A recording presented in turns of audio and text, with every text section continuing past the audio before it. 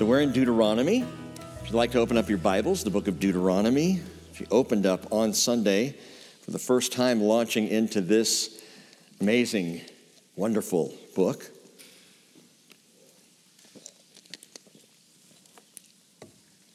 And in Deuteronomy chapter 1, verse 1,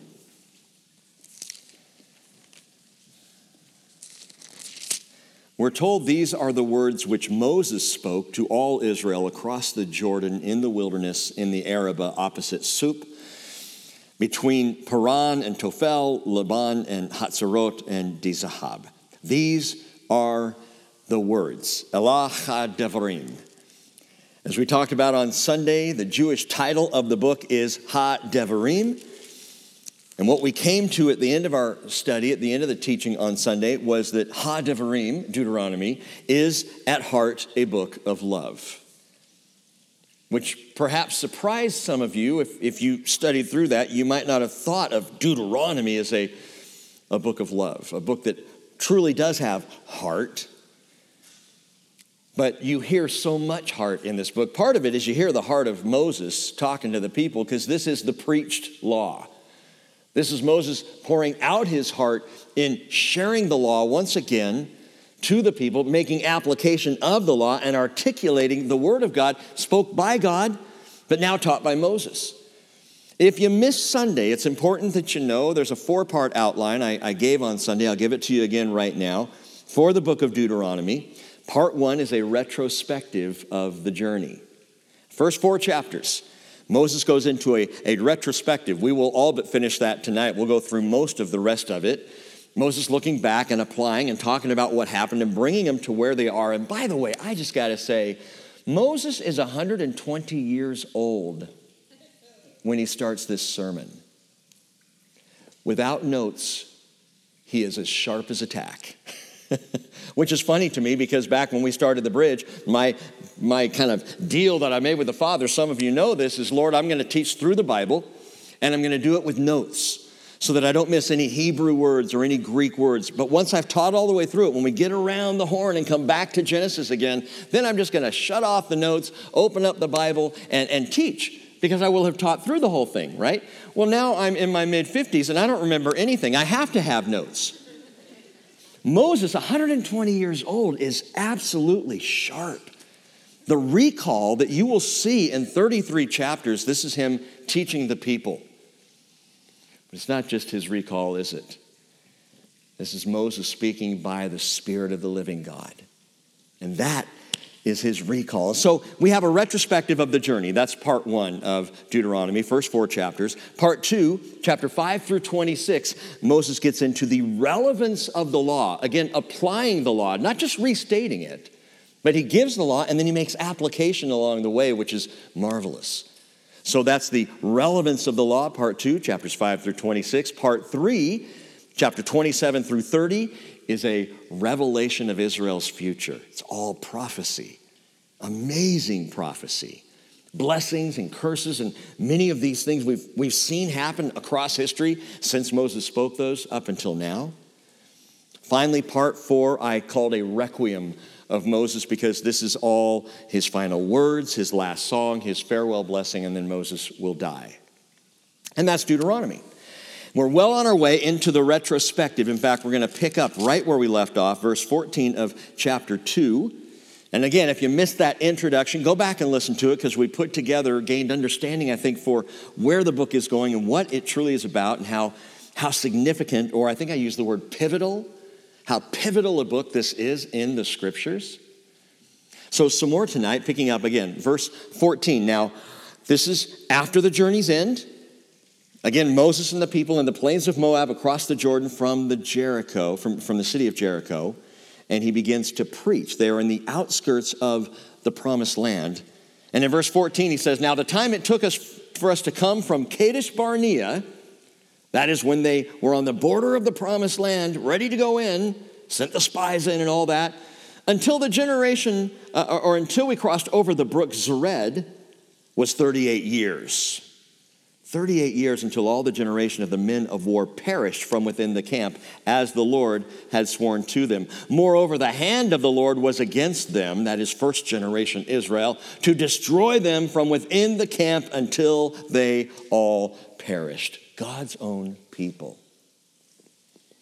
You need to remember, before there was a single strike against another nation, the strike hit God's people. That the entire generation of those who departed from Egypt were the first to be judged and found wanting and die in the wilderness, long before there were any wars or battles or conquests against those already in the promised land among the Canaanites, God's own people. Now, that was in part because God is going to send his people in to remove the deeply depraved Canaanite culture, but the judgment began with their own, and that is such a key. Remember that. Judgment began with Israel before it was meted out to the nations in Canaan's land. Proverbs 11:29 says, "He who troubles his own house will inherit wind, and the foolish will be servant to the wise-hearted. The fruit of the righteous is a tree of life, and he who is wise wins souls. If the righteous will be rewarded in the earth, how much more the wicked and the sinner?" And what he's saying, the implication there is that how much more will the wicked and the sinner receive a reward for their wickedness, a just reward, that is, a punishment. And he who troubles his own house does not discern his own sin. That's the issue, I think, often in our own lives. We bring trouble on ourselves because we judge others before we judge self, before we consider our own issues in our own house. And so Peter wisely said, 1 Peter chapter 4, verse 17, "It is time for judgment to begin with the household of God." And if with us first, what will be the outcome for those who do not obey the gospel of God? Then he quotes Proverbs 11, verse 31. He says, "If it is with difficulty that the righteous is saved, what will become of the godless man and the sinner? Therefore, those also who suffer according to the will of God shall entrust their souls to a faithful Creator in doing what is right." This is simply wise discernment. We pause here right at the beginning of tonight's study to note that judgment landed first in Israel. We need to see that. We need to recognize that in ourselves. Judgment begins at home. Right judgment starts right here with my heart. Oh, not you judging my heart, me judging my heart. You judge your own hearts. You got enough to worry about. Have to worry about judging me. Judgment begins with the household of God. Peter rightly says this. In the church, we've got to remember that. First, let us discern our own sin and need for grace. And then, as we begin to bring the gospel, we come in an attitude of utter humility because we know what we were saved from. We know what we deserve. So we turn to this world, bringing the gospel from a place where judgment began. We judge self first because this word that we bring is itself, just speaking the word to family and friends, itself is able to judge the thoughts and intentions of the heart. We're told in Hebrews 4:12. Judgment begins at home. Now, if judgment begins at home and then we go out with this word, just speaking this word that is able to judge the hearts of other people, you know what that means? That means when we leave home and simply bring this word, even when we bring it in utter humility, there will be conflict. Because this word judges. Not like we think judges, the Bible's so judgmental. That's not what I'm saying. This word pierces right to the heart.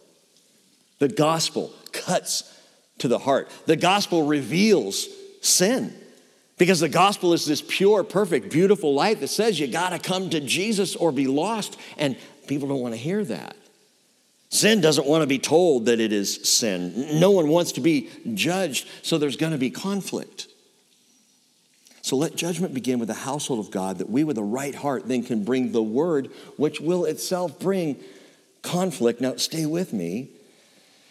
The word brings conflict. We will bring conflict. So guess what we should expect? Conflict. Why are we surprised when we share the gospel with someone and they get upset with us? When we bring it up at a family gathering and we're shut down.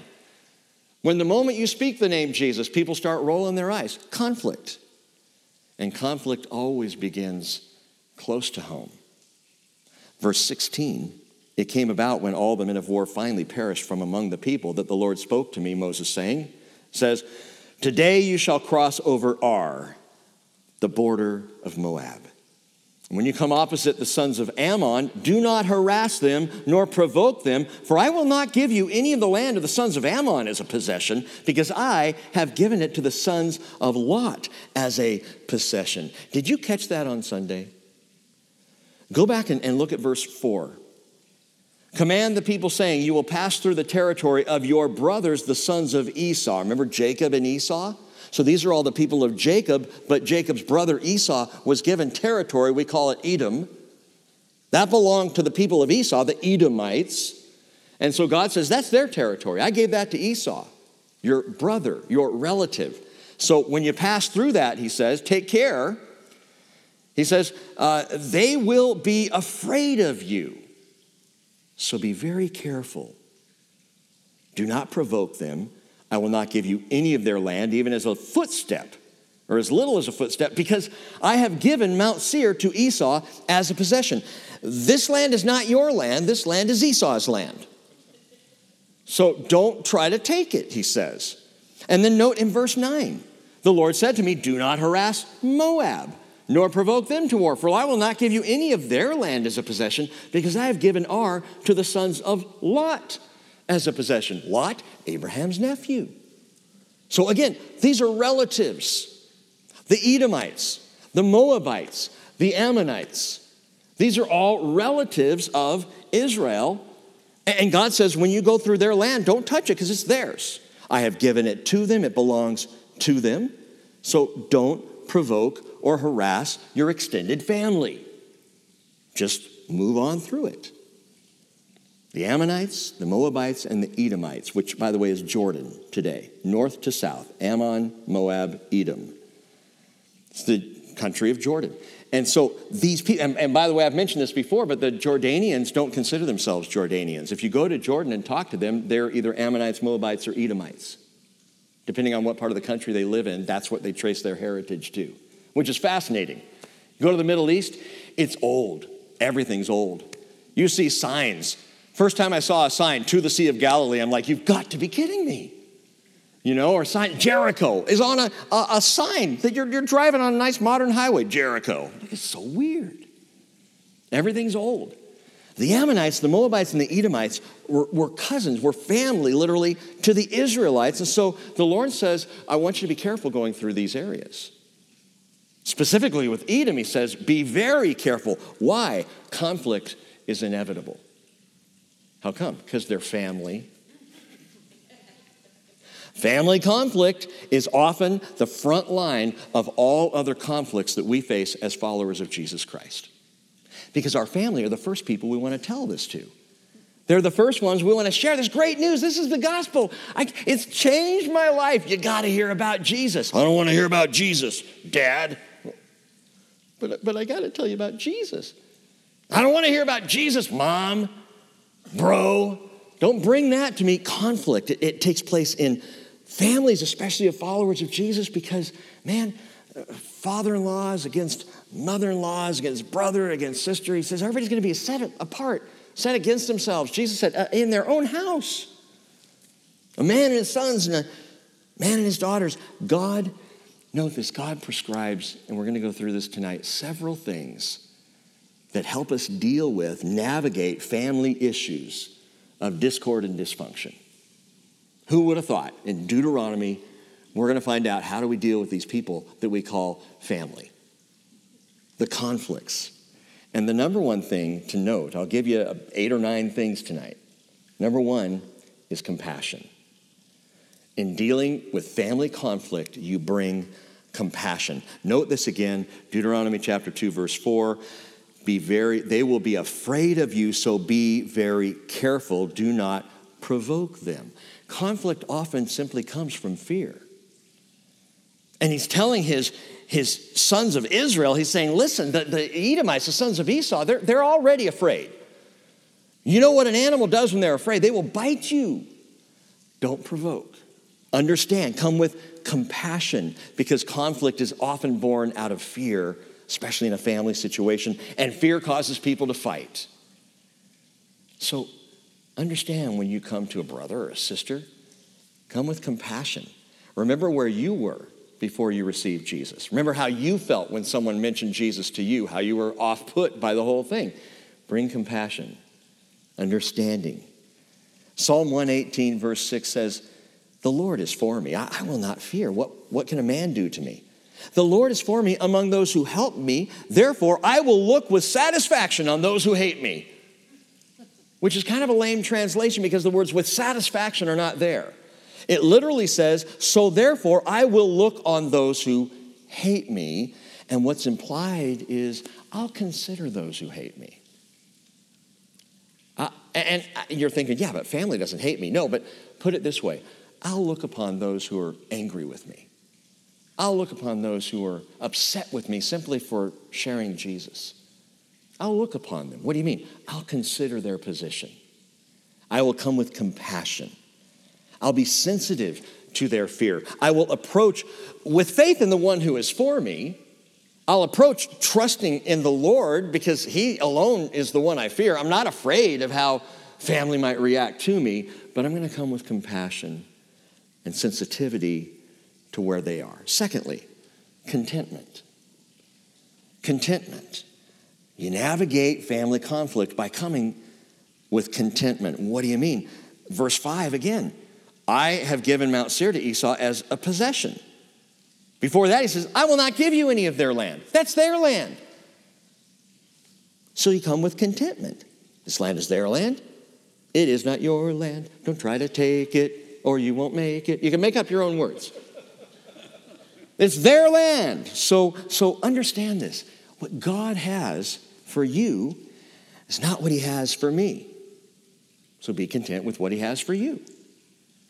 And as you bring the gospel to family, to friends, be content that you have salvation, that you walk with Jesus. You don't have to defend that. You don't have to fight over it. You already have that. You have your land. You just want to offer them some. But you also, and this is key, I tell people this from time to time, when you come with contentment, you're not trying to make them like you. Be a Christian like me. No. You don't want to be a Christian like me. Trust me. You want to just follow Jesus. We've said this over and over. You just keep bringing it back to Jesus. It's not like being like me. I'm not trying to make you into a Bridgeite. I'm not trying to say, join my denomination, accept all of our traditions and all of our baggage as well. No, forget that stuff. I'm content with where the Lord has me. I know the Lord loves you. So just go to Jesus. You offer this from a place of contentment. And by the way, Paul told Timothy, 1 Timothy 6, verse 6, godliness is a means of great gain when accompanied by contentment. The godly person is going to have far more impact with an unbeliever when they're content in their own born-againness. So compassion and contentment. And I'm like, yeah, I'd love to have more of both of those. Where can I get that? It comes from number 3, the company we keep. The company we keep. Look at verse 7. He says, at the end of I'm going to read the whole verse. For the Lord your God has blessed you in all that you have done. He has known your wanderings, which is translated either goings or trudgings. I like trudgings best. He's known your trudgings through the great wilderness. Listen, these 40 years, the Lord your God has been with you. You have not lacked a thing. The whole point, I believe, of this retrospective 4 chapters is a reminder of the presence and the provision of God. Moses starts here before launching into retelling the law, recapitulating the law. Before he gets there, he starts by saying, now let's think about what's happened here. Think about where we've been. Think about what God did in all of those 40 years. He was with us. Was there ever a time God was not with us? No. Was there ever a time God did not provide for us? No. He has always been here, and even through sticky family conflicts. Because remember what happened with Moab? Moab tried to curse Israel, but they couldn't. So they glommed on to the teaching of Balaam, and they lured Israel into the compromising sexual immorality at Baal Peor. You remember those stories in the wilderness teaching? That was family that messed with them like that. In any conflict, just recognizing the presence of the Spirit of God changes everything. When I'm in contention with a family member or a friend, and it's over the gospel, recognizing, wait a minute, I walk by the Spirit. I am led by the Holy Spirit. That changes my perspective. And I realize in family especially, there's no curse he can't dismiss. And in his company, compromise has no power over me. Isaiah 41 verse 10 says, do not fear, for I am with you. Do not anxiously look about you, for I am your God. I will strengthen you. Surely I will help you. Surely I will uphold you with my righteous right hand. And even if your name isn't Surely, he'll do it. John 14:26, he says, the helper, Jesus says, the Holy Spirit, whom the Father will send in my name, he will teach you all things, bring to your remembrance all that I said to you. Peace I leave with you. Note that. It's interesting to me that Jesus explains and expresses the coming of the Holy Spirit, and the very next thing he says is, peace I leave with you. When you're in a family conflict and you feel anything but peace, you need to remember who's present. You need to remember who is with you. That you walk with the Spirit of the living God. And as you walk with him, peace comes, peace I leave with you, peace I give to you. Not as the world gives do I give to you. Don't let your heart be troubled, nor let it be fearful. Note that. So the context of his peace is his presence. He's with you. You don't need to fear. And even in conflict, his is the company I keep, his presence, his provision. And by the way, speaking of his provision, number 4, something else in conflict, cultivation. Cultivation. Look at verse 6 of Deuteronomy chapter 2. We're looking back on some things that we kind of blew by on Sunday. He says, you shall buy food from them with money so that you may eat, and you shall also purchase water from them with money so that you may drink. Why did God tell him that? Didn't he provide manna? Wasn't he providing water when they needed it? Why all of a sudden is God saying, by the way, when you go through Edom, you can buy from them food and drink. When you go through Moab, you can buy food and drink. And through Ammon, you know, as you go through, don't provoke them, don't fight with them. It's their land. Let them know you're not there to steal anything. You're going somewhere else. But you can buy food and drink from them. But Lord, what about the manna? And I want to suggest to you tonight that apparently manna was no longer enough. And I think, and I can't prove it, but I just think based on him saying, buy food and drink, that perhaps manna is diminishing. Now, Joshua chapter 5, verse 12 says the manna ceased on the day after they had eaten some of the produce of the land, the promised land, so that the sons of Israel no longer had manna, but they ate some of the yield of the land of Canaan during that year. So there is a point where the manna completely stops. All the way up to that point, across the entire 40 years, and as they step into the land, manna is on the ground every morning until they can eat of the produce of the land, and then the manna stops. However, it seems that at some point here, as they're about to cross into the land, there's less manna. Why would God do something like that? Listen, God is a great Abba. He's a good father, as we sometimes sing. And a good father prepares his children for maturity. A good father provides for his children to a point, but then starts saying, okay, now it's your turn to provide for yourself. So I'll provide for, I still got your back, but you need to go out and get a job. You need to pay some of your part. And there's a transition period where there is, where the child is taking care of themselves, learning to take care of themselves so that they can ultimately launch. Conflict cultivates maturity. Sometimes we don't think about it that way because we don't like conflict, but it gives you the opportunity to develop compassion and to approach with contentment and to recognize the company you keep, it cultivates something in you spiritually as you go through these situations of conflict. And in this situation, the Israelites needed to begin providing for themselves because a good father always expects his children to grow up. So God here is encouraging responsibility for their own feeding while the manna is still coming down, but I think it's coming down less and less. And here's the point. Here's the application for you and for me. Practically speaking, that's what the Word of God does to us and through us. It calls us to take responsibility for our own feeding. Ephesians chapter 4, verse 15. Speaking the truth in love, we are to grow up in all into Him who is the head, Christ, from whom the whole body, being fitted together and held together by what every joint supplies, according to the proper working of each individual part, causes the growth of the body for the building up of itself in love. We are called to mature in Christ, to grow. Hebrews chapter 5, verse 12.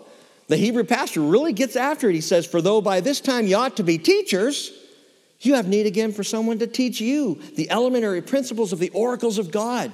You've come to need milk and not solid food. And he says this, for everyone who partakes only of milk is not accustomed to the word of righteousness. He's an infant. Solid food is for the mature who, because of practice, have their senses trained to discern good and evil. Part of the reason we dig so deep into the word, we go verse by verse and try and lay it out, is because there's no other way to get to spiritual maturity than to dig into the food of the word, the meat of the word. There's way too much pablum in churches today. Easy fare, light food, and it doesn't mature anybody.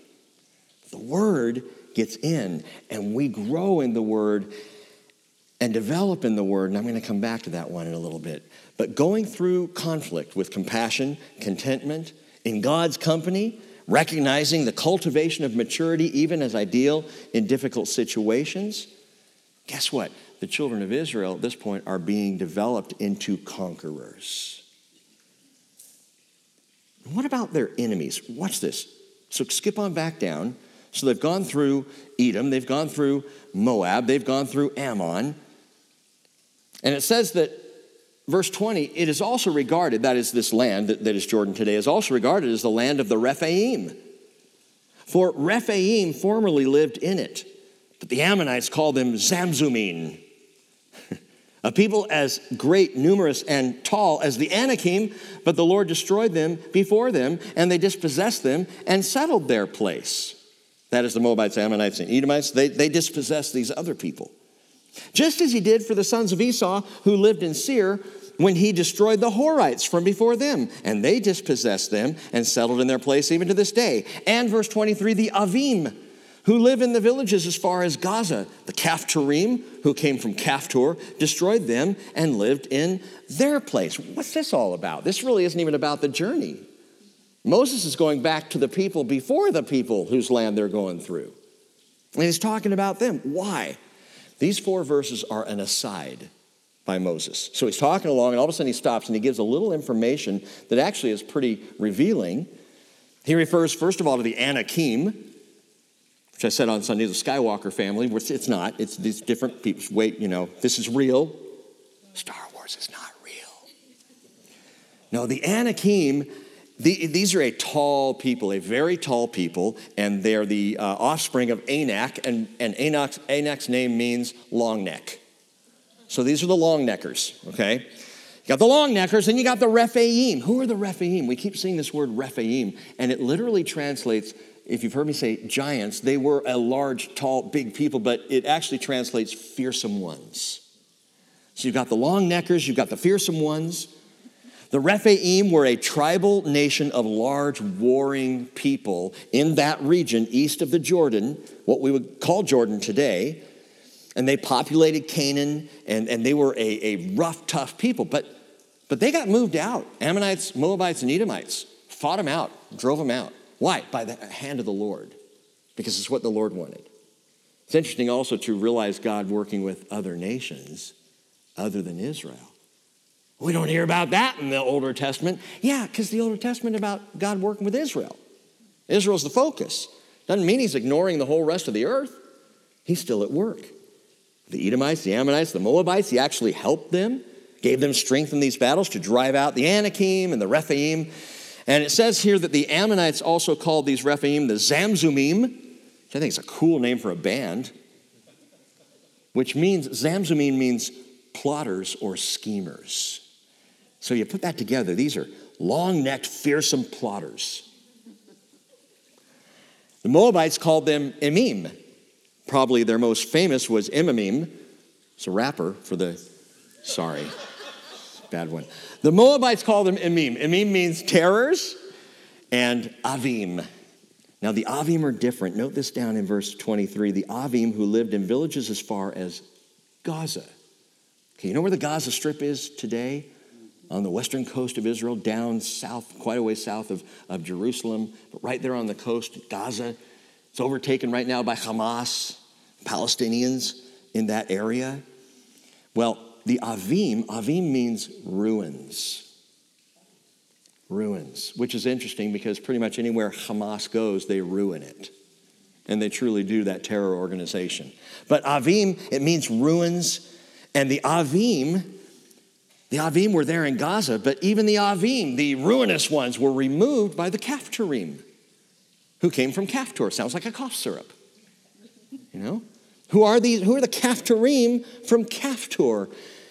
Philistines. The Caphtorim is another name for the Philistines who came from Caphtor, which is another name for, note this, you might know this in your Bibles, it's important even to today's geography and geopolitical situation. Caphtor is Crete. The Philistines came from the island of Crete. The Philistines were Europeans, they were not Arabs. Now I tell you that, you Bible students already know this, that it was about the mid-60s was the very first time when Yasser, that's my baby Arafat, when he stood up and said, "We are the Palestinian people." Before that, do you realize if you lived in what they called Palestine, there were Jewish Palestinians and there were Arab Palestinians, because the land was called Palestine, because the Romans called it Palestine, because they didn't have an H sound in Latin, so they called it Palestine, but it's Philistine country. And they named it that as a slap in the face to the Jews. The ancient Philistines that were such a pain in the neck of Israel were not Palestinians. The ancient Philistines were from Crete, Europeans. So it's very interesting. Now, so today when you hear about the Palestinians and they claim rights to the land going all the way back to the Philistines, no, they're Arabic. They are not European. They are not Philistines. They're not Palestinians. Now, this is one area where I have softened a bit over the years. Part of the challenge that is faced in the Middle East today is all of these people have been resting under the name Palestinian since the 60s. So if you're in a region for 60 plus years, 70 years, and you've only ever been known as a Palestinian, you're a Palestinian. You know, my ancient relatives were not born in America, but I'm an American. This is where I was born and raised. That's all I know. So that's my culture and my people, American. So it's the same for the Palestinians, and there needs to be grace and understanding for the Palestinian people who right now are under the thumb of terror organizations. So when we talk about the Arab or the Arab-Israeli conflict or the Palestinian and Israeli conflict, understand there are a lot of people that are victimized in this. The Palestinian Authority, however, is responsible. And Hamas and Hezbollah and all these terror organizations, and that's another teaching for another time. But I just want to point that out. There in Deuteronomy, who would have thought, chapter 2, verse 23, we find out who the Philistines were and where they came from. The Caphtorim from Caphtor, Philistines from Crete.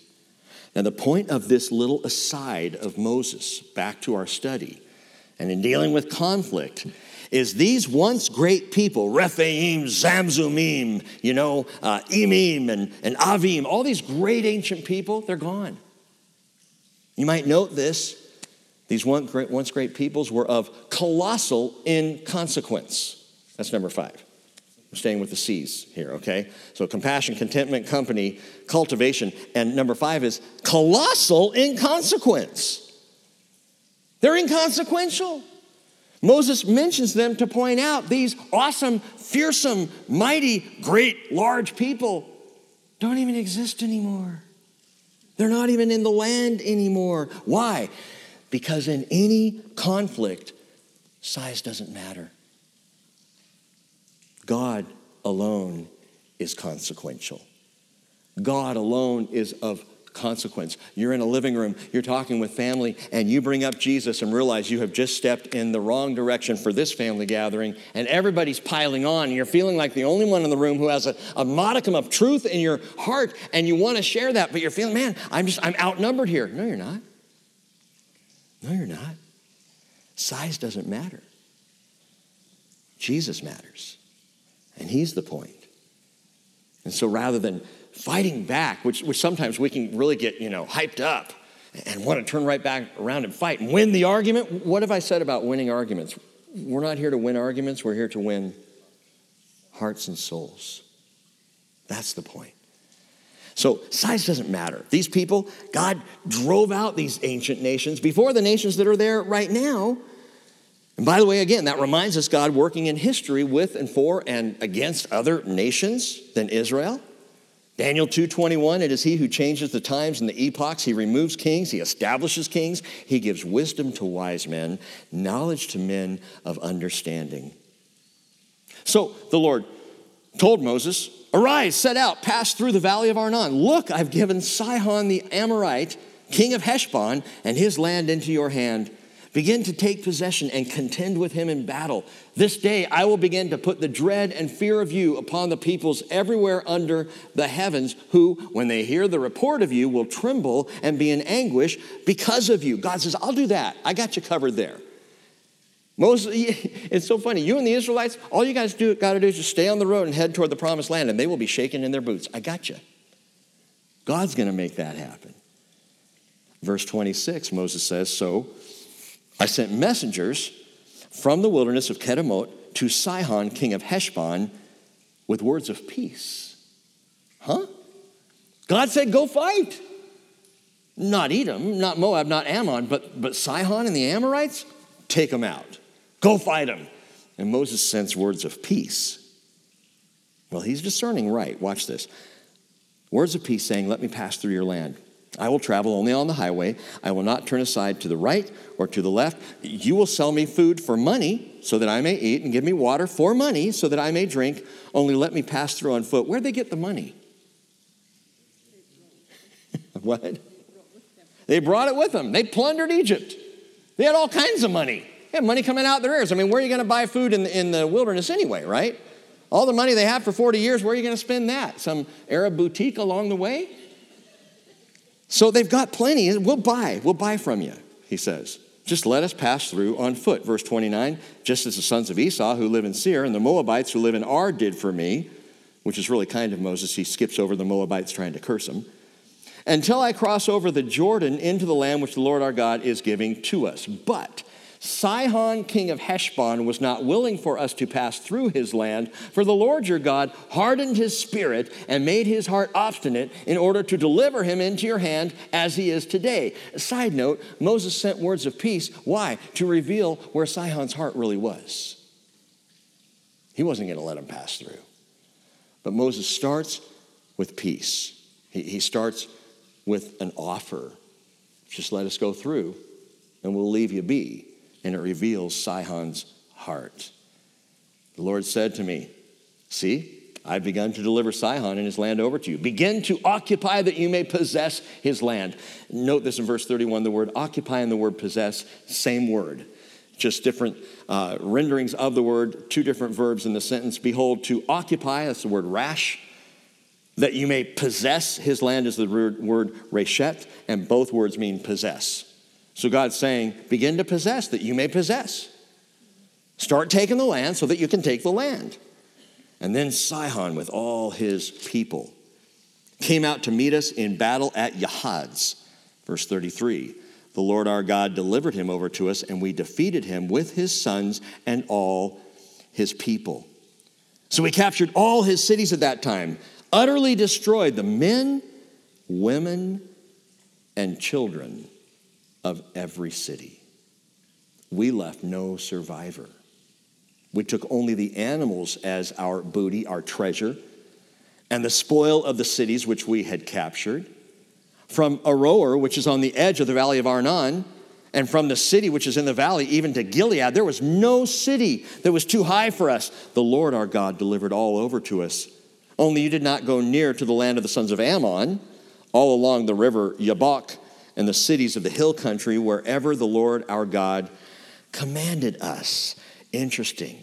Again, Moses started out this process that ended up having them wipe out Sihon of the Amorites. He started the process with words of peace. In conflict, that's the right place to start. Number 6 in your list, if you're keeping track, is calm words. Bring calm words.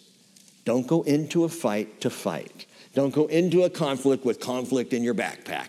Go with calm words. You're bringing the gospel to a brother or sister, a friend. Go with peace. Offer the best. Go in love and in calmness. See, Moses sought to first avoid conflict, to diffuse conflict rather than to dive into it. Now, in my flesh, I kind of like some conflict. I like a good argument. I'd love to just dive in and duke it out because I happen to have the word of truth here, baby, and it's like a sword and I can cut you in pieces. That's the flesh. The Spirit says, what is the end result? It's their salvation. So begin with peace. Bring calm words. Just because we have the right to fight, just because we know the Lord's with us, doesn't mean that we welcome or relish disputes. That's not the point. Blessed are the peacemakers, Jesus said.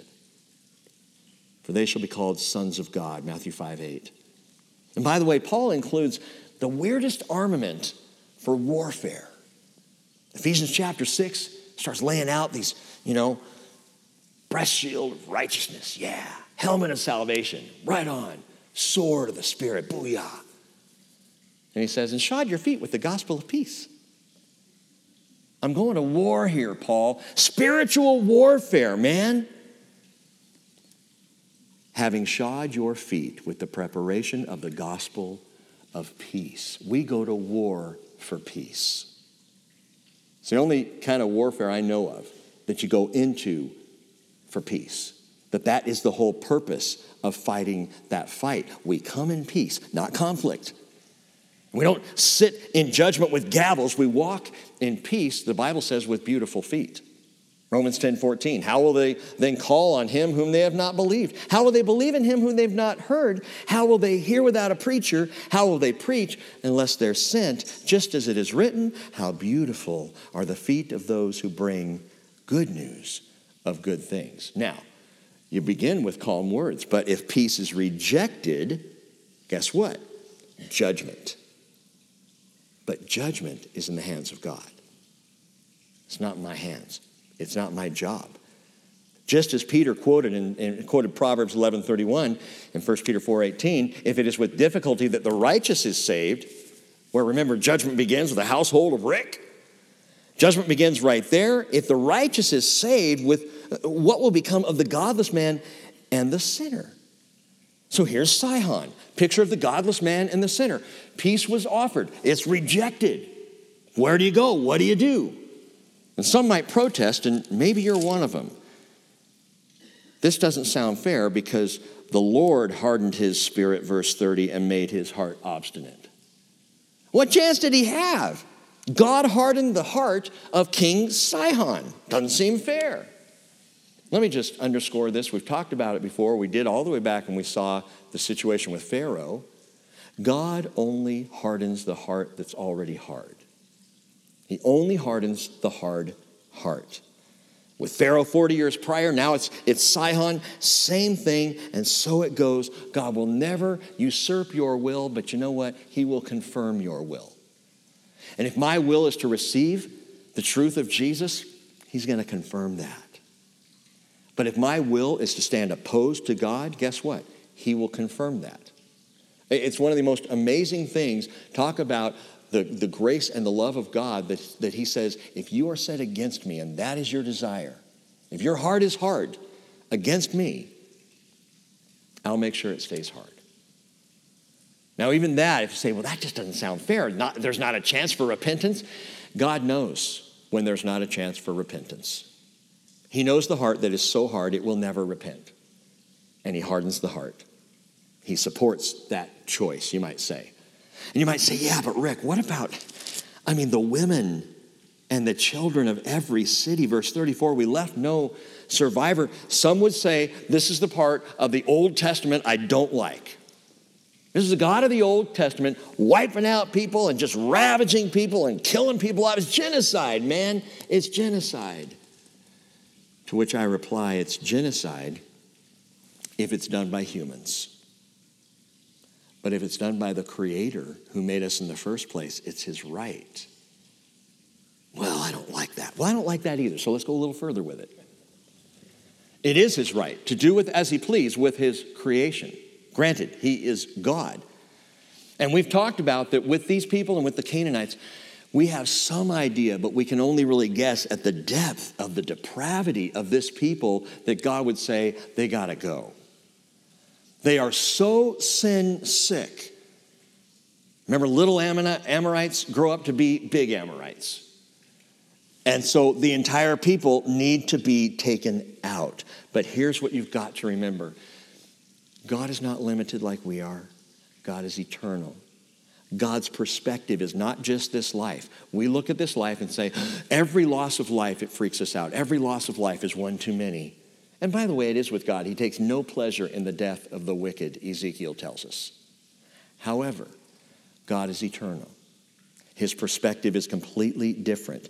God will judge all people eternally in a way that is fair and good and right. And by the way, the Bible quotes us saying, hallelujah, righteous and true are your judgments, O God. He will do exactly what is right.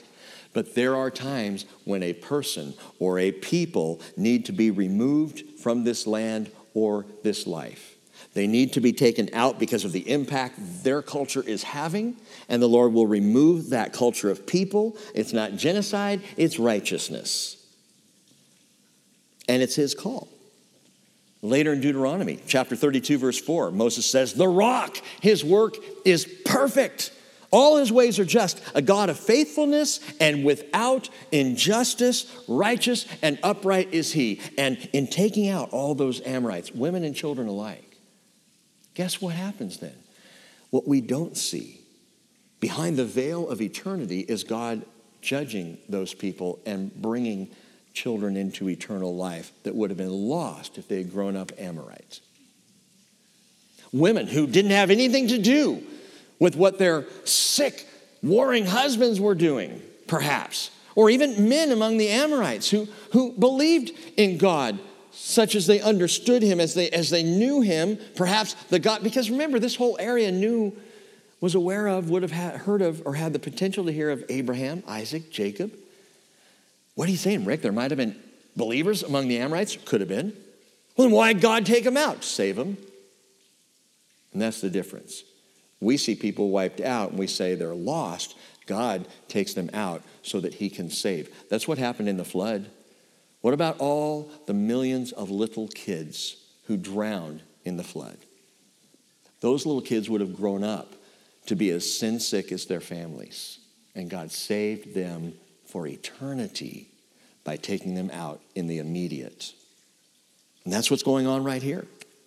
That's all I'm going to say about that. The rock, his ways are perfect. Chapter 3, verse 1. Then we turned and went up the road to Bashan, and Og, king of Bashan, with all his people, came out to meet us in battle at Edrei. I like the name Og. It's just a good, solid, sounds like a pig. I don't know why, it just does to me, Og. But the Lord said to me, do not fear him, for I have delivered him and all his people and his land into your hand, and you shall do to him just as you did to Sihon, king of the Amorites, who lived at Heshbon.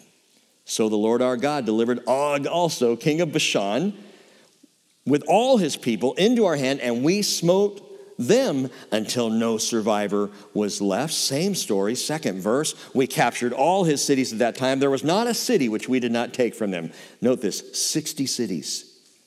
All in the region of Argob, the kingdom of Og in Bashan. Og of Argob. If that doesn't sound like a Star Wars story, I'm not sure what does. All these were cities fortified with high walls, gates, and bars, besides a great many unwalled towns. Moses is saying, remember this, guys, we utterly destroyed them. We wiped them out. Do you remember doing that? He says, as we did to Sihon, king of Heshbon, verse 6, utterly destroying the men, women, and children of every city, but all the animals and the spoil of the cities we took as our booty, our spoils of war. Verse 8, thus we took the land at that time from the hand of the 2 kings of the Amorites who were beyond the Jordan, from the valley of Arnon to Mount Hermon. That's all the way up along to the high north end of Israel. Mount Hermon is the furthest, largest mountain in Israel in the far north. Sidonians call Hermon Sirion, and the Amorites call it Senir. And all the cities of the plateau, and all Gilead, and all Bashan, as far as Salekah and Edrei, cities of the kingdom of Og in Bashan. Let me just tell you gotta write this one down. The name Og. The name Og literally means hearth cake. We in our translation would say pancake. The guy's name means pancake. Og the pancake. This is the great king Og, pancake. I think it's amazing. Verse 11. For only pancake, king of Bashan, was left of the remnant of the Rephaim. Behold, his bedstead was an iron bedstead. It is in Rabbah of the sons of Ammon. Its length was 9 cubits, and its width 4 cubits by ordinary cubit. That means his bed was 13 and a half feet by 6 feet. It's the first king-size bed right there. Huge.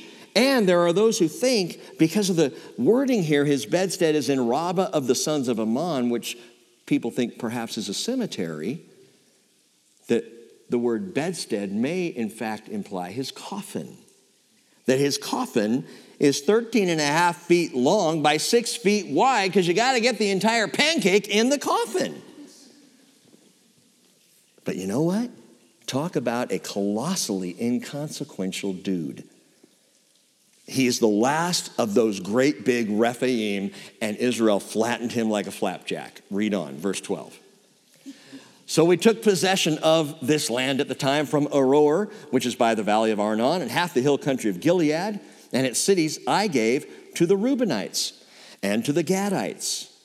The rest of Gilead and all Bashan, the kingdom of Og, I gave to the half-tribe of Manasseh.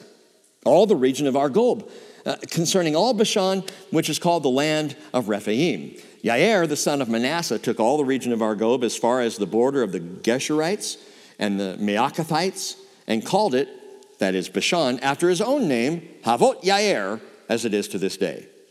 To Machir I gave Gilead. Okay, this is still part of the tribe of Manasseh. I gave Gilead. And then to the Reubenites, verse 16, and to the Gadites, I gave from Gilead, even as far as the valley of Arnon. In the middle of the valley is a border as far as the river Yabok, the border of the sons of Ammon. The Arabah also, with Jordan as a border, from Kinneret, Lake Kinneret, the Galilee, from Kinneret even as far as the sea of the Arabah, the salt sea, at the foot of the slopes of Pisgah on the east. And you can look all that up on a map.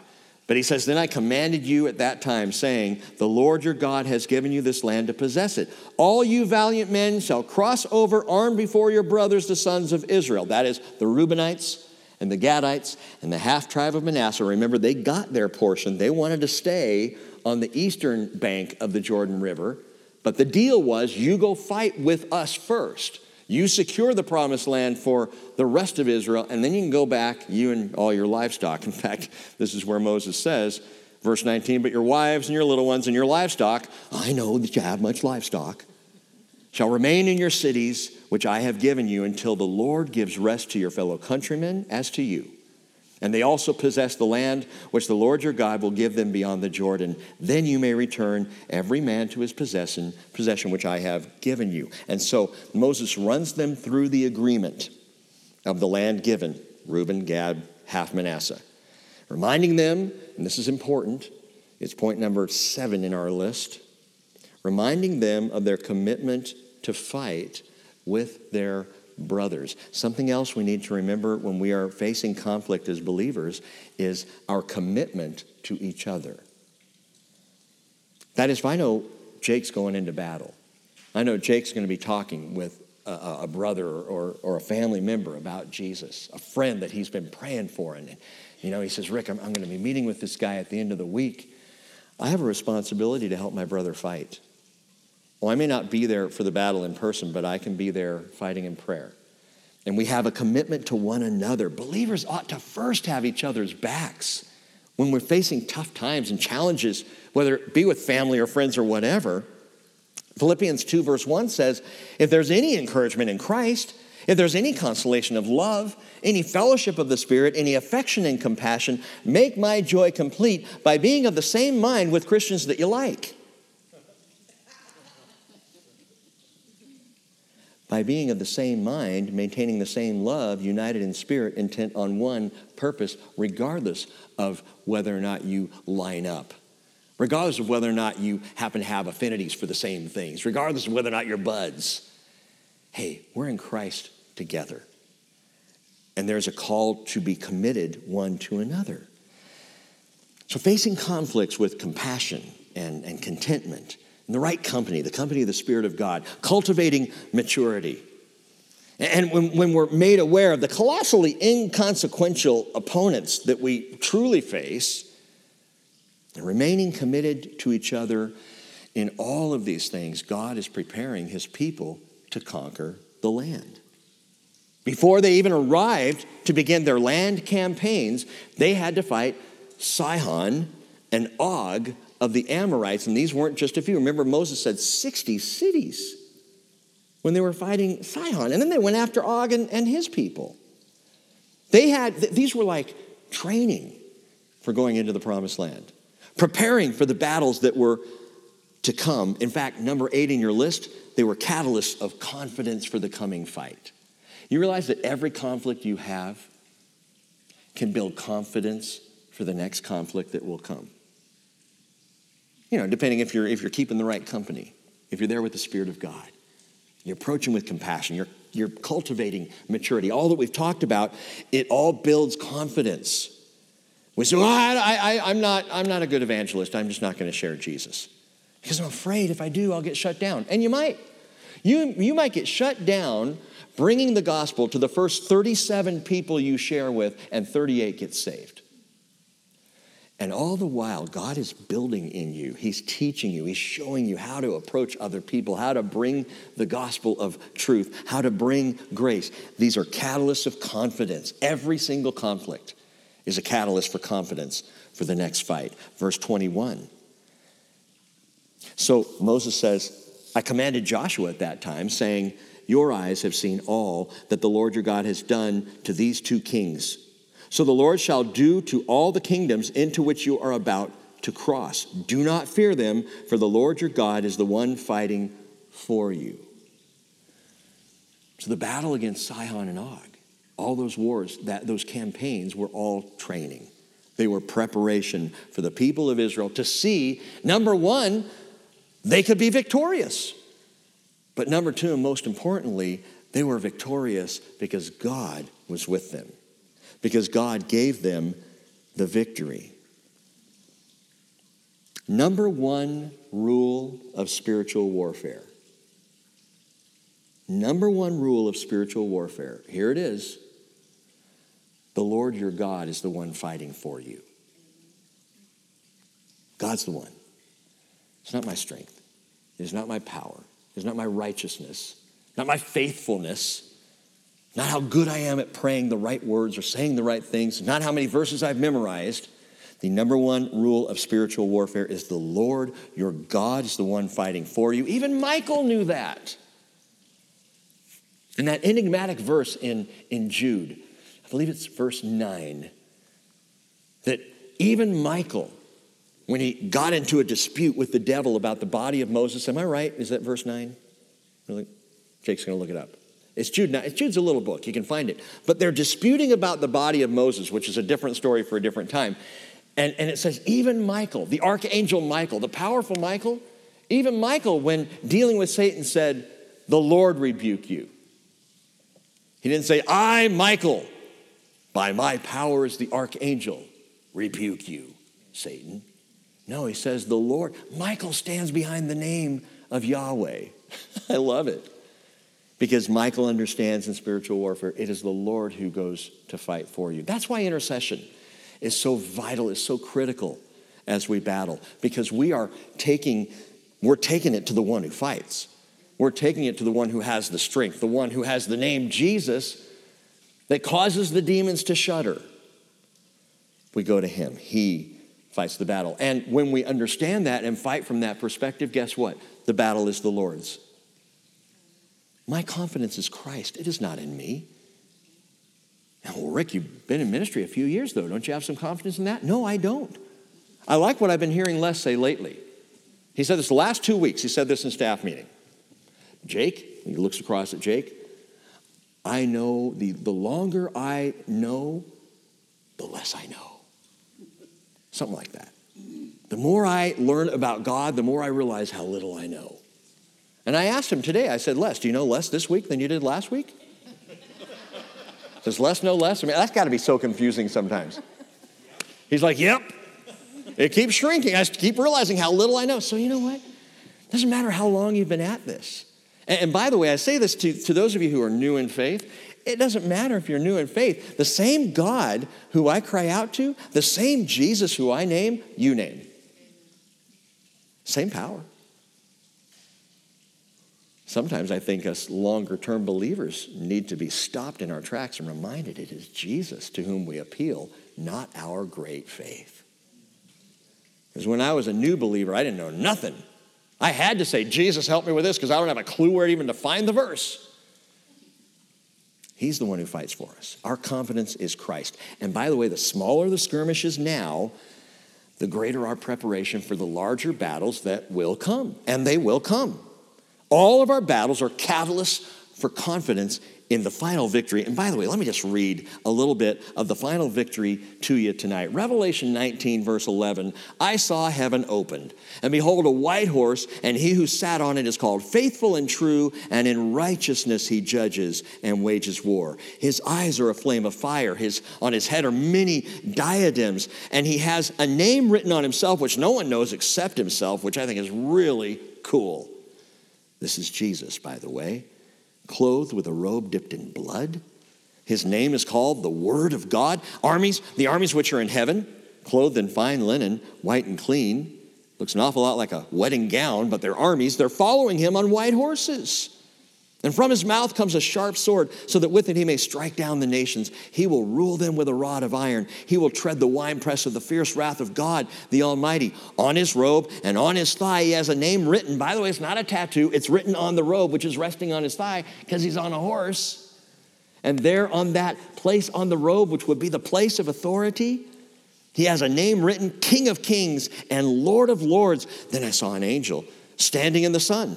And he cried out with a loud voice, saying, to all the birds which fly in mid-heaven, come, assemble for the great supper of God, so that you may eat the flesh of kings and the flesh of commanders and the flesh of mighty men and the flesh of horses and those who sit on them and the flesh of all men, both free men and slaves and small and great. And the angel there is describing all of earth rebelling to the face of God, opposed to standing against, shaking their fists against Jesus as he comes in his glory. And so that's called the supper of the birds, which, by the way, is what Jesus referred to. That moment where the angel says, come to all the birds in the heavens, come and eat and come and feed. Jesus said in Matthew 24:28, wherever the corpse is, there the vultures will gather. And he's talking about that moment. And I saw the beast, Antichrist, and the kings of the earth and their armies assembled to make war against him. Listen to who we just described. And they're all assembled to make war against Jesus in his might, the one who sat on the horse. They came to make war against him and against his army. The beast was seized. With him the false prophet who performed the signs in his presence, by which he deceived those who received the mark of the beast and those who had worshipped his image. And these two were thrown alive into the lake of fire, which burns with brimstone. The rest were killed with the sword that came from the mouth of him who sat on the horse, and all the birds were filled with their flesh. And guess how many people I get to take out? The battle is the Lord's. The battle is the Lord's. And even there at the final battle as Jesus comes down, I often think of it this way. We are following him on white horses. We were returning with him. We've been caught up. Bible talks about harpazoed, raptured. We've been caught up to be with Jesus. We're not here during the time of tribulation, Revelation 6 through 18. We're with Jesus. But then as he comes back, as the door opens in heaven, the marriage feast of the Lamb is over. That's the first part of Revelation 19. And he comes back, and we come riding back with him to war, woohoo, shouting our war cries and riding our horses and trying to stay on them. And then by the time we land, the war's over. To war.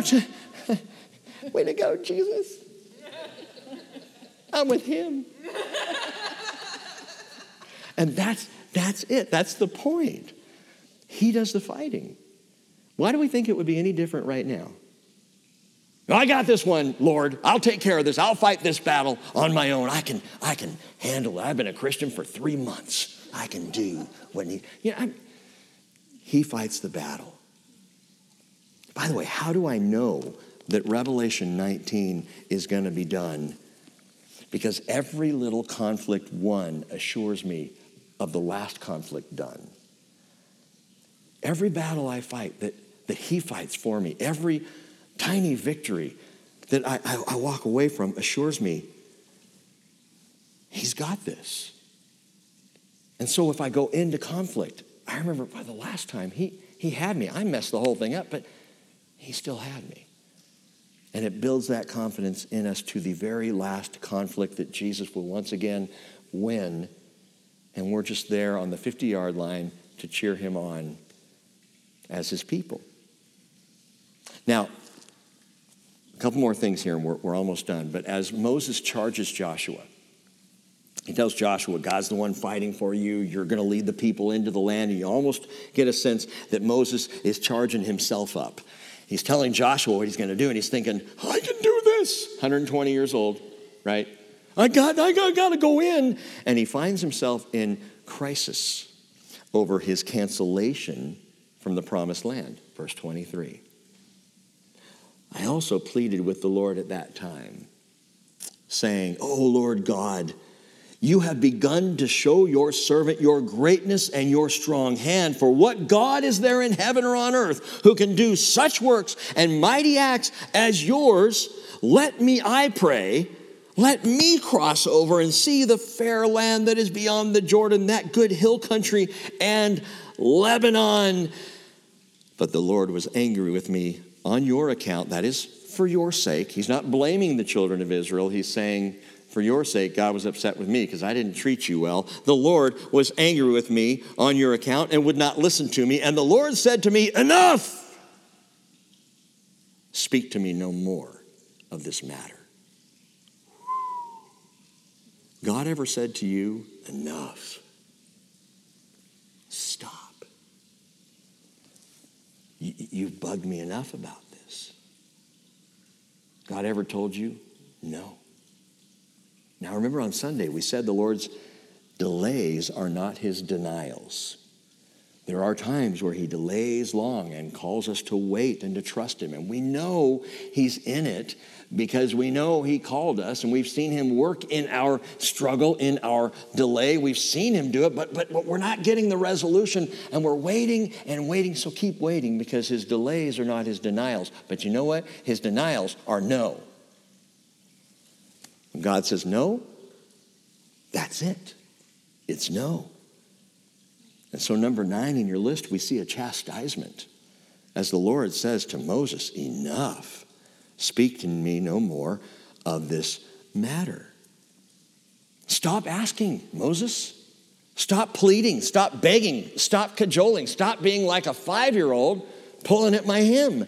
Any of you have kids, you know that's what they do. They keep asking till they get what they want. Or they get a serious, firm no from mom or dad, and they usually know the difference between no, I said no, okay, and off they go. It's no.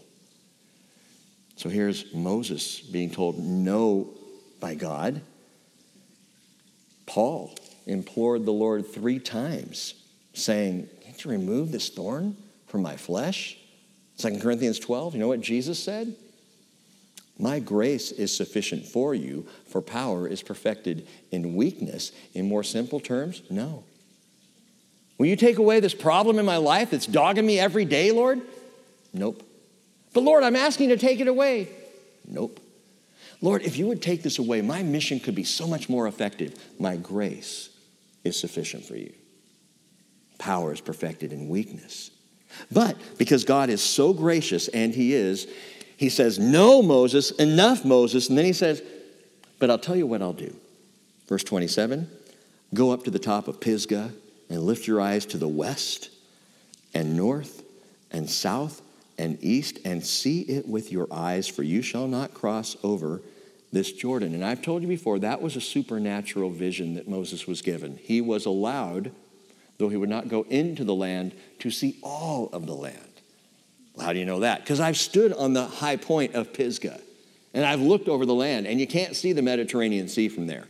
And you can't see the far north of Israel from there, and you can't see the far south. You can see the eastern portion right there below you, and it's a beautiful vista, but you can't see what's described here. And God gave Moses a vision to see it all. I'll let you see it, Moses. But, verse 28, charge Joshua and encourage him and strengthen him, for he shall go across at the head of this people, and he will give them as an inheritance the land which you will see. So we remained at the valley opposite Beth Peor. So Moses gets this beautiful supernatural view, but in verse 28, number 10 in our list, he gives a charge. There's a charge given. The charge, Joshua, is to go into the conflict.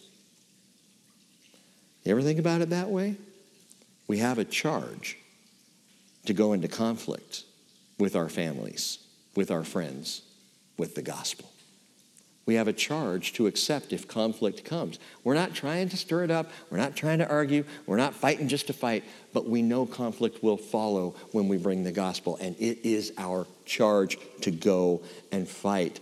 But our weapons are not normal weapons. Our weapons of warfare are spiritual.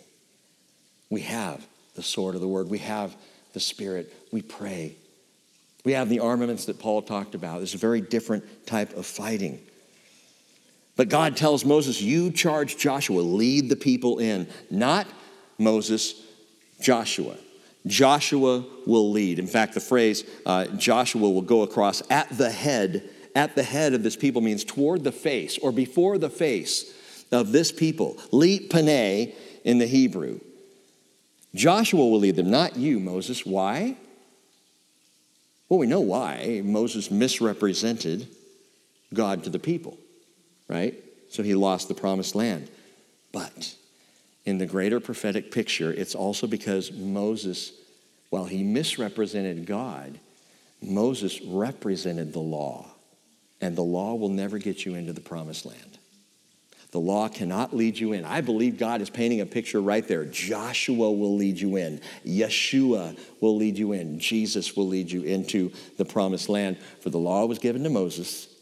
Grace and truth were realized through Jesus Christ.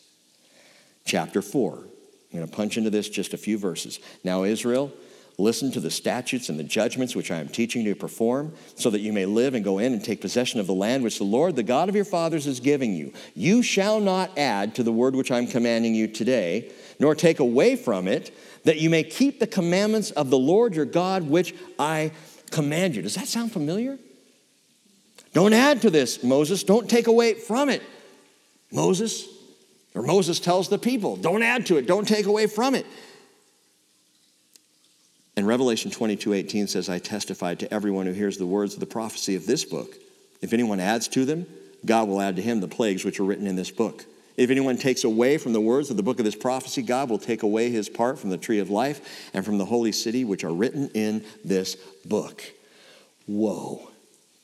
When Moses says, do not add or take away from this word, this is serious business. He's preaching the value of God's word. And think about this. Understand what he's talking about here is the word of God, which now filled the scrolls of Genesis, Exodus, Leviticus, Numbers, and he's starting to write Deuteronomy as he's preaching. Don't add to this. Don't take away from it. What about Joshua, Judges, Ruth, 1 and 2 Samuel? First and Second Kings, First and Second Chronicles. We could go through the whole list. What about all the books of the Hebrew Scriptures that come after Deuteronomy? And he's saying, don't add to them. What about the Psalms? What about the prophets? Are these all additional words added to what Moses told them? Nope. Check this out. Think about it with me. Every single further word or revelation finds its mention in Torah, in the first 5 books of the Bible. Everything else is expansion of what has been said, what has been done. Everything else, even Jesus. Behold, I come, he said, in the scroll of the book, it is written of me. And we see Jesus and have seen Jesus throughout. We will see Jesus in Deuteronomy as well. Everything that God will further explain and reveal and give us understanding of, even the New Testament scriptures, because the New Testament are one fantastic Holy Spirit-given commentary of the Old Testament. It's all here. It's all in Torah. We find it in the first 5. Christ in Torah. Nothing written after this contradicts or is contradicted. Nothing here is contradicted by any further scriptures in the Word of God. And so Moses says in verse 3, your eyes have seen what the Lord has done in the case of Baal Peor. For all the men who followed Baal Peor, the Lord your God has destroyed them from among you. So that's this generation, got caught up in that immorality. And then he says, but you who held fast to the Lord your God are alive today, every one of you. See, I have taught you statutes and judgments, just as the Lord my God commanded me, that you should do thus in the land where you're in to possess it. This wasn't just about being in the wilderness. This is about going into the land. So, verse 6, keep and do, for that is your wisdom and your understanding in the sight of the peoples who will hear all these statutes and say, surely this great nation is a wise and understanding people. For what great nation is there that has a God so near to it as Yahweh our God whenever we call on him? What great nation is there that has statutes and judgments as righteous as this whole law which I'm setting before you today? Only give heed to yourself and keep your soul diligently so that you do not forget the things which your eyes have seen and they do not depart from your heart all the days of your life, but make them known to your sons and to your grandsons. You want to be wise? You can close your Bibles. We'll end here. You want to be wise? Keep the word. Keep the word. You want to have understanding in this world? Do the word. Keep and do, verse 6. Keep and do. Keep the word and do the word. Keep is samartim, and it is translated observe, preserve, guard, watch over. As Paul said to Timothy, 1 Timothy 6:20, keep Timothy, he says, guard or keep what has been trusted to you, avoiding worldly empty chatter, the opposing arguments of what is falsely called knowledge. 2 Timothy 1:13, retain or keep the standard of sound words which you have heard from me in the faith and love which are in Christ Jesus. Guard through the Holy Spirit who dwells in us the treasure which has been entrusted to you. Samartim, preserve them, keep them, keep the word, he says, and he says, and do. Keep and do. In fact, it's samartim va-asitim. Samartim va-asitim. Be a great t-shirt. Asitim means perform, execute, even manufacture. It's the doing of the thing. Keep, guard, preserve, and perform, do, execute. Keep and do. That's the key. It's always been the key. All the way over in James 1:22, prove yourselves doers of the word, not merely hearers who delude themselves. If you say, I keep the word, I've got a nice clean Bible on my shelf. That's great. That's not doing though. Keep and do. Keep and do. If anyone's a hearer of the word and not a doer, it's like a man who looks at his natural face in the mirror. For once he has looked at himself and gone away, he's immediately forgotten what kind of person he was. But the one who looks intently at the perfect law, the law of liberty, and abides by it, not having become a forgetful hearer, but an effectual doer, this man will be blessed in what he does. And by the way, one of the best ways to keep and do, this is where it gets super applicable, practical in your life. You want to keep and do the word. one of the best ways is to teach it. Want to be a keeper and a doer of the word? Teach it. Well, that's great for you, Rick. I'm no Bible scholar. Neither am I. Neither am I. I'm asked from time to time, hey, where'd you go to Bible college? I go, well, I went to ACU, Abilene Christian University. Oh, that's where you got your Bible degree? No, that's where I got my psychology degree. It was a big waste of my time. It was great, being there with Cheryl, but no, I didn't get a Bible degree. Well, where's your seminary training? I didn't go to seminary. So how do you know the Word of God? I teach it. I've been teaching it for 30 years plus. That's how I know it. I wasn't taught it really. I just opened it up and I study and I teach it. Well, great, Rick. Okay, so you teach it, but I'm no pastor teacher. How about kids classes? Can you teach that? I don't like kids. Okay, well, let's think about something else. A home group. Can you lead a home group? Oh, I don't know. Opening the Bible and leading a group. Can you read a passage and ask, what do you think? You'd be amazed at how much knowledge you begin to gain when you start to not just keep, but you do the word. Well, I don't know about leading a home group. Can you sit down with a friend and have a one-on-one Bible study through one of the Gospels?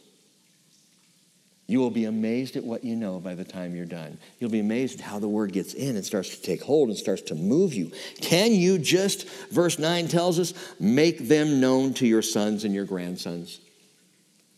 Can you tell your kids?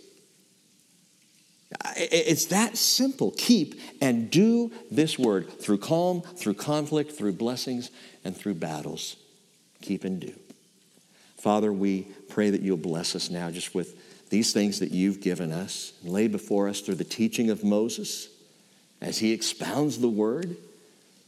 And Lord, his great confidence, it's awesome to me. It's so encouraging to me to know 3,500 years ago, 120-year-old Moses was rattling off your word and calling people to keep and do your word.